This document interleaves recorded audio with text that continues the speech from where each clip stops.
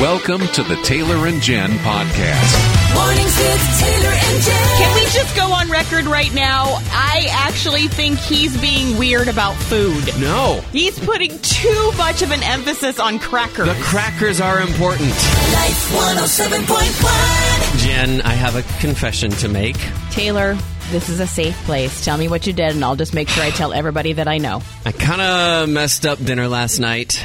Oh, well, we all have kitchen fails. It's okay. It was soup night. We looked out at the weather, and it was like, this is a night to just drink hot food. I mean, I had soup last night. My guess is 4 out of 5 Iowans had soup last night. And we've got this great recipe for chicken and wild rice soup. And so I was... It's not open up a can and pour it in? No, it's the ingredients, Wait homemade. A minute. You made homemade soup last night? Yeah, I did. Where is it in the break room? Why isn't there any there to share with Jen? Because I'm going to eat at home so you don't steal it. Okay, so how could you possibly mess up chicken and wild rice? Well, I was set up to fail from the beginning because I went to the store and I'm picking up all the ingredients. I've got the wild rice, I've got the carrots, I've got the celery, I've got the mushrooms and the shallots and the chicken. Yeah, that was important.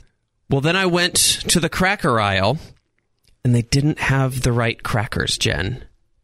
What do you mean the right crackers? Cracker soup pairing is incredibly important, and this chicken and wild rice soup needs those long rectangular crackers. I can't remember the brand name, but I can picture them in my head, and they've got like an everything bagel type topping on them, and those like sesame seeds and poppy seeds and all the seeds pair so well with the veggies and the Greek yogurt and all the wonderful tastes of my chicken and wild rice soup. Do you see how I'm looking at you right now?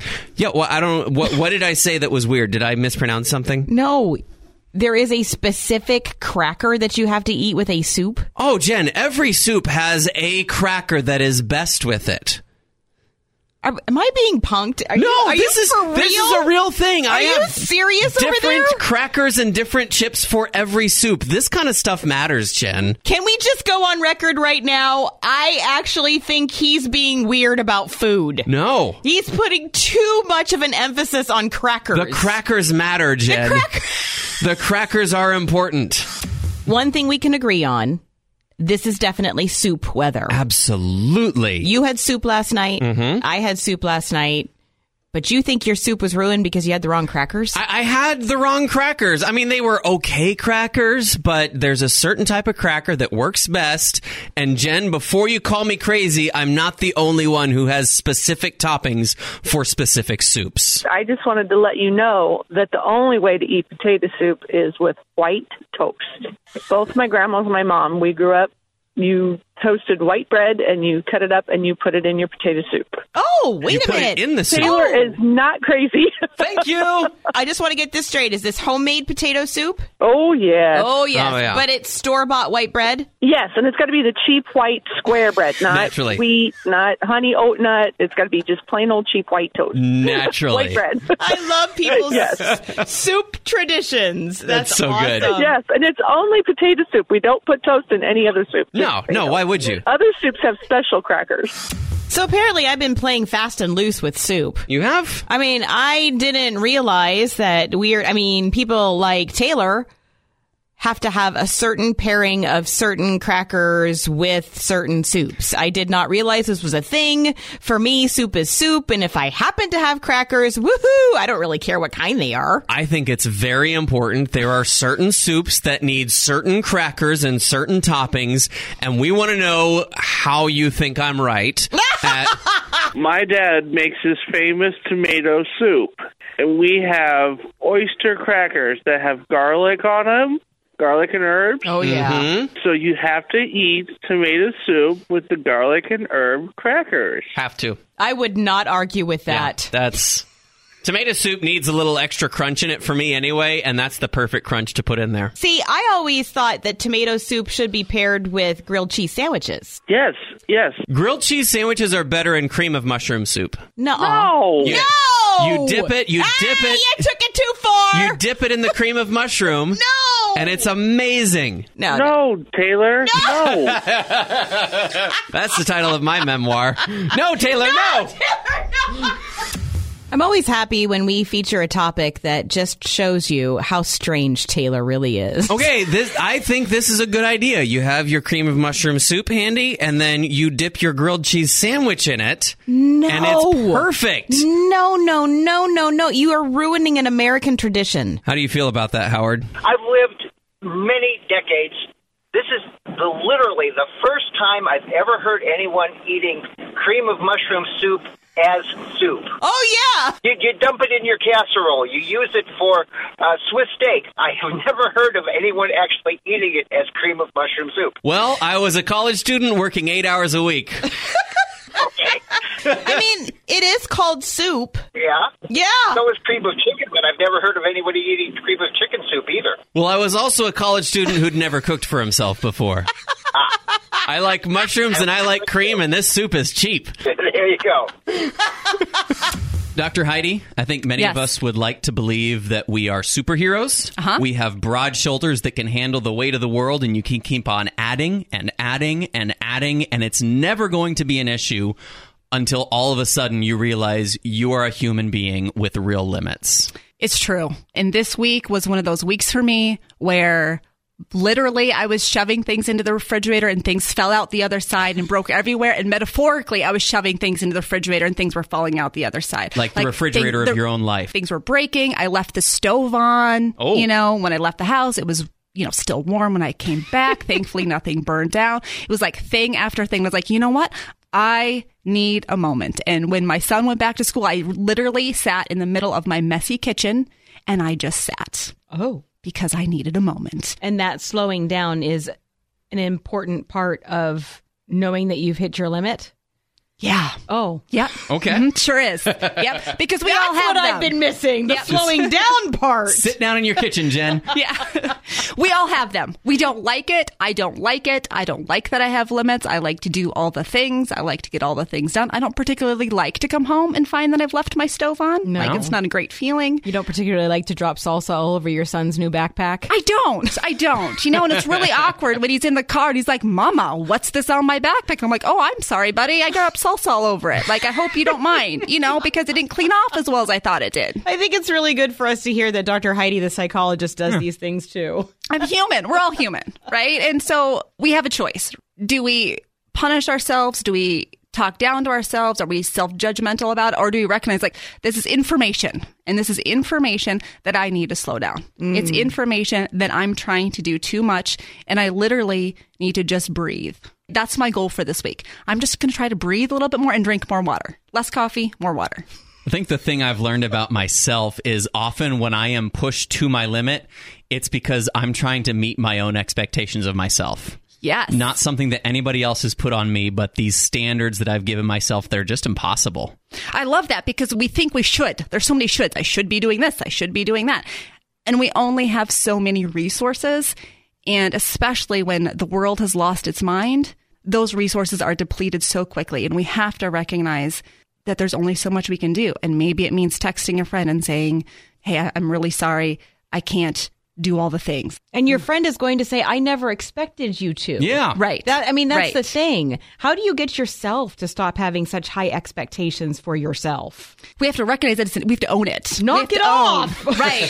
Sit down, have a little counseling session with yourself. Self, get a grip. Right? You cannot do 5 things today. You can do 2. And that's okay. It is not worth doing all the things at the expense of our mental health and our houses. You don't want them to burn down. No. I think we can all agree on that one. Yep.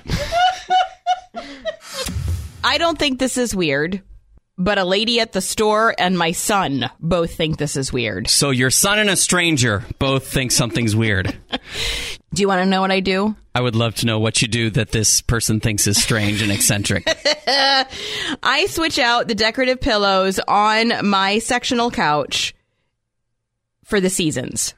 See, I didn't know that was a thing that was expected of people. So every season, spring, summer, fall, Feels like it's for Christmas. fancy folks. And then there's also Christmas, and then there's winter, post-Christmas. Winter, post- Spring, what? summer, fall. That's more than seasons, Jen. That's No. whims. Yes. No. It's seasons plus Christmas. I have different decorative pillows for all of those things. And I don't think that's weird. I think that's essential and fun. Well, I mean, you know my stance on decorative pillows already. Oh, no, please reiterate it. I want to hear it again. I don't like them. I don't get them. Hey, it's Taylor and Jen. Who's this? This is Mandy from Pleasant Hill. How are you guys doing? Doing well, Mandy from Pleasant Hill. So, do you change out your decorative pillows per season? No, I think decorative pillows are a joke. Oh, no! I was so hopeful when it was a woman that called. I was afraid when They I heard it was a woman. overrated. Thank you. Way overrated. Oh, I like you. They're so much fun. It's a lot of work. And then you have to spend all that money on decorative pillows, so all these stores are going to charge you $30 a pillow. That's way too much. Well, I will tell you this. I shop at consignment shops and thrift stores. Okay. And it's mostly because I have to support my pillow habit. Still overrated. Awesome. I like you. Thanks for calling. I maintain they're harmless and they make me happy. So what's the problem with decorative pillows that I change out every season? I just think that's a lot of work. I am not a fan of decorative pillows at all, much less ones that you have to change out every few months. What do you think, Bryce? I'm siding with Jen. Yay, Really? Bryce! Just because you felt sorry for me, right? No, I love decorative pillows. Thank Really? you, Bryce. I think they brighten Yes. up a room. And I have a friend who has a Christmas tree that she decorates for each holiday. See? She has one room that she changes for each season, and she decorates it with pillows and the Christmas tree and different decorative things. And it makes you happy, doesn't it, Bryce? Yes, it does. See? Well, Bryce. I do think you're wrong. No! Don't listen to him, Bryce. Decorative things are in. Yes. I don't know what the big deal is. I mean, This is serious, Jen. it is. Well, This matters. When it comes to properly celebrating fall, I think one should change out their decorative pillows. Now, of course, this assumes that we have decorative pillows. I'm not a fan of decorative pillows. Why not? Taylor, why not? It's too much work, Jen. Kathy has a totally different perspective on them, though. They're not decorative pillows. They are my cat's thrones. Your cat thrones? They are. I have 4 on my couch, and my diva Siamese cats have decided that do not change them. Do not mess with them. Oh. They are arranged the way they should be arranged, with the necessary dips in them Yes. where Yes. they have laid, and do not mess with them. You know, we joke that one sure thing about Central Iowa this time of year is that there's going to be construction. No matter what's happening in the world, 2020 or not, there's going to be construction. Always constant. Well, no matter what's happening in our outside lives, we are constantly under construction too. And 2020 has actually given us the opportunity to kind of slow down and be more introspective because there's not as many outside things to catch our attention. Yeah. One of the things that I knew I needed to work on in my life is forgiveness. Sometimes I mistake denial and not thinking about something or somebody for forgiveness. Maybe if I just forget about it. Just shove it into that hall closet and slam the door closed so it can't poke through without actually dealing with it. But during the shelter in place times, you know, those the more extreme times at the beginning of the pandemic, God made me pull those out of the closet and deal with them. I spent an awful lot of time. We've found in our own lives that it's really important to forgive because it's actually an opportunity for better things. I think we think about when you hear we should forgive, it's like you should pay your taxes or you're going to get in trouble. But it's a little bit more like we should forgive, like you should listen to this song because when you do, you're going to feel so much joy. Forgiveness is an opportunity for you to feel joy that comes from letting go of something that has been weighing on you and hurting you for a long time. In my head, I know that I have more people in my life that I need to forgive. Yeah. Especially, and it's hard, especially when they have hurt you over a long period of time. Mm-hmm. You know, Over it's and one over thing again. if it was just, somebody ran into my car or something like that. No, it's more if it's over a long period of time. And it's hard to realize, especially when you think, I'm a good person. It's hard to realize that you haven't forgiven somebody. Yeah.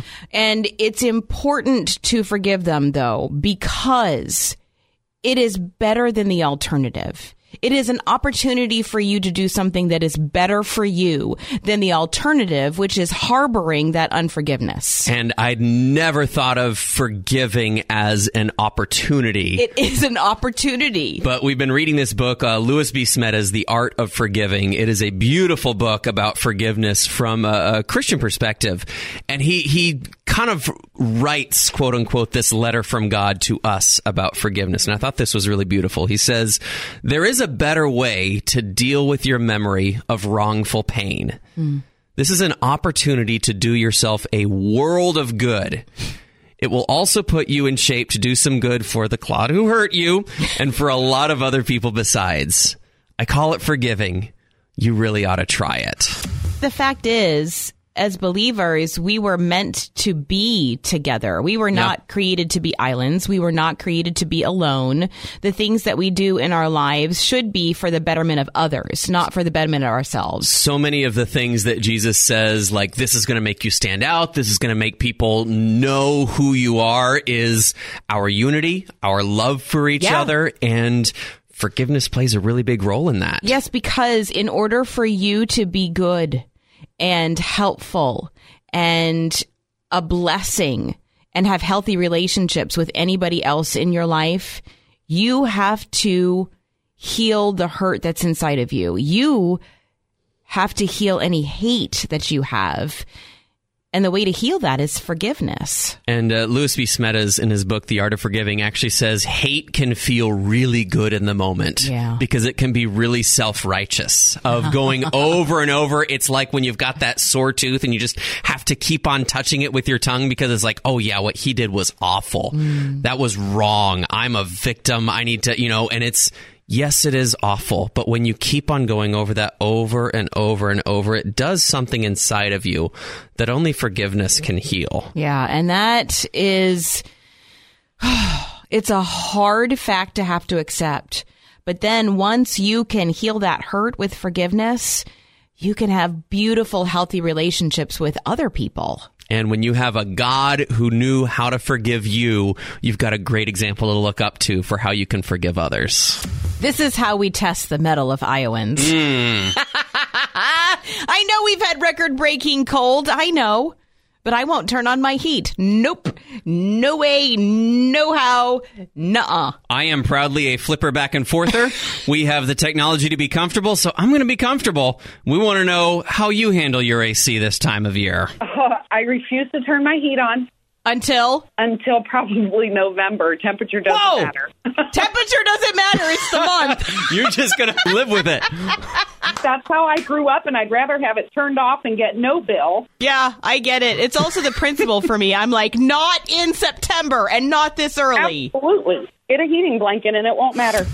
It's a really good thing it's going to heat up this weekend because I refuse to turn on my heat. Jen is a heat avoider. No.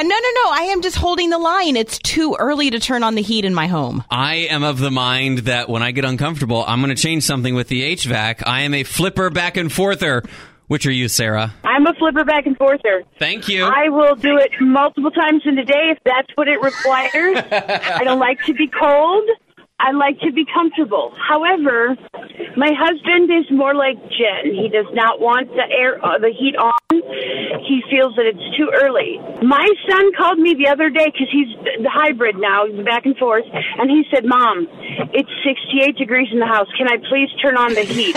And I said yes, and I walked him through turning it on, and then I talked to him about the burning smell. Don't worry about that. Just give it a minute. Mm-hmm. And then by the time I got home, because my husband gets home before me, my husband had turned off the heat and told my son he was ridiculous. So this cold snap has presented us with quite the challenge. Presented you, I think. Well, I knew exactly what I was going to do. Well, yeah, but you and I disagree, and that's so rare. I know. Usually we line right up on these things. Jen thinks that all you need to do through this is just grin and bear it and wait for the temperature to flip back. You're going to just not turn on your heat when I don't it's want to cold. turn on my heat. You know, we can all put on extra layers. I mean, that's kind of how it is because I got to pay the bill. I feel like it's going to be less expensive if I do minor adjustments here and there to make sure that I am as comfortable as I need to be. What do you think, Lisa? It depends on the temperature. I do not turn it back and forth unless it gets below, 60. 60? That's your mark. 60? Well, it's 65 right now in the house. But 60? Wow. I've been wearing layers. I even had my winter coat on in the house. Oh, my goodness. You go, girl. You stand firm. I can't even argue with you. I'm just impressed right now. And when that bill comes and you open it up and it's like $3 cheaper than it could have been, you go have yourself an ice cream. The question on the table is this. Do you stand firm when we have these small little cold snaps and not turn on your heat? Or are you a flipper back and forther like Taylor?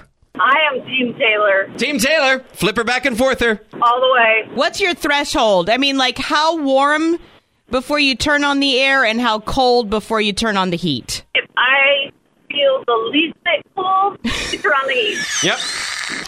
It's not a numbers thing, Jen. It's a feel thing. It's a feel you thing. know it in the depths of your heart. It's like, I need to be more comfortable than I am this second. All right, so this I need to hear. What made you feel like you were 7 years old all over again? Jen, there was a series of books that when I was a child, I read them.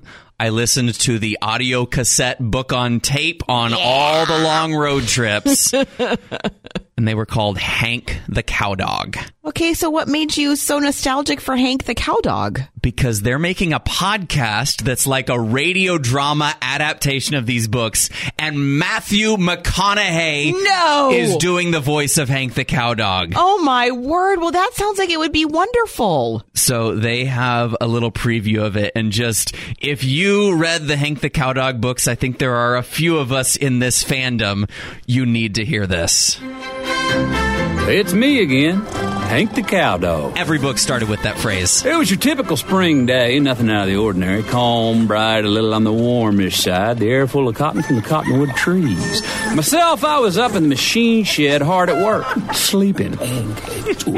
Now, since Loper and Sally Mae had left the ranch the day before on a mysterious trip to a place called Hospital, I made the decision to double up on night patrol, which meant I needed to double up on my day sleep. See, this is the most. My word, can I hear the rest? That's about all there is. There's not a whole lot yet, but they are doing a whole series, and you better believe I'm going to download every single one of those episodes.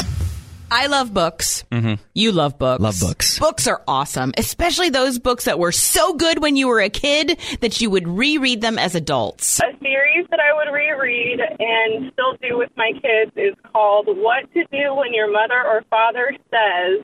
So, like, what to do when your mother or father says, make yourself a meal or clean up your room. Okay, first of all, I had no idea that a series of books like this existed, and I feel cheated that I parented two children into their teens without knowing it. They're fantastic. I mean, you really liked them? Like, you liked them enough that you would actually reread them? Yes, and the cooking one has recipes. So my daughter actually learned how to cook scrambled eggs on her own based off the recipe. But she has actually pulled up the books before, too, the ones that says what to do when your mom or dad says go to bed. She made sure that I knew that her age group was supposed to get X amount of hours of sleep, and which is supposed to be more or less than her younger brothers. So when I said it's supposed to go to bed at the same time, she made sure I was aware of the fact that she didn't have to go to bed yet. Mom, I've done the research. My word. I've got I my love kid her. encyclopedias. She's the oldest, isn't she? She is, yes. Yep. I adore her! Sounds exactly like an oldest child. I mean, if they brought such delight to you when you were a child, why not reread these books when you're an adult? What's that book you would reread, Steph? The monster at the end of this book. Oh, is that Is that the Grover book? Yes. From Sesame Street. For Sesame Street. That was my son's favorite book. And you would reread it? Oh, yeah. I would love that book. I don't think I read that Taylor one. doesn't know this because he's looking at me quizzically. I can guess the plot. I mean, Grover is the little blue monster. And you have to do the action. Just on the page. You know, you have to do all that, too. And then, spoiler alert, who's the monster at the end of the book? Furry old Grover. Oh. And then at the very last page, he's got this little saying that says, "Oh, I'm so embarrassed." Books are like friends that you can revisit whenever you want to. That's a nice quote. And when we're kids, we have more time to spend with these friends. And then as you get to be an adult, you know, we don't have that much time. But there are some good friends that you just got to make the time to spend with them. Do you have one that you could always go back to, Kay? Oh, my goodness. I still do Charlotte's Web. Oh, yes. You still reread it? Oh, I have my original book from childhood. They did an animated movie, and now there's a real live movie.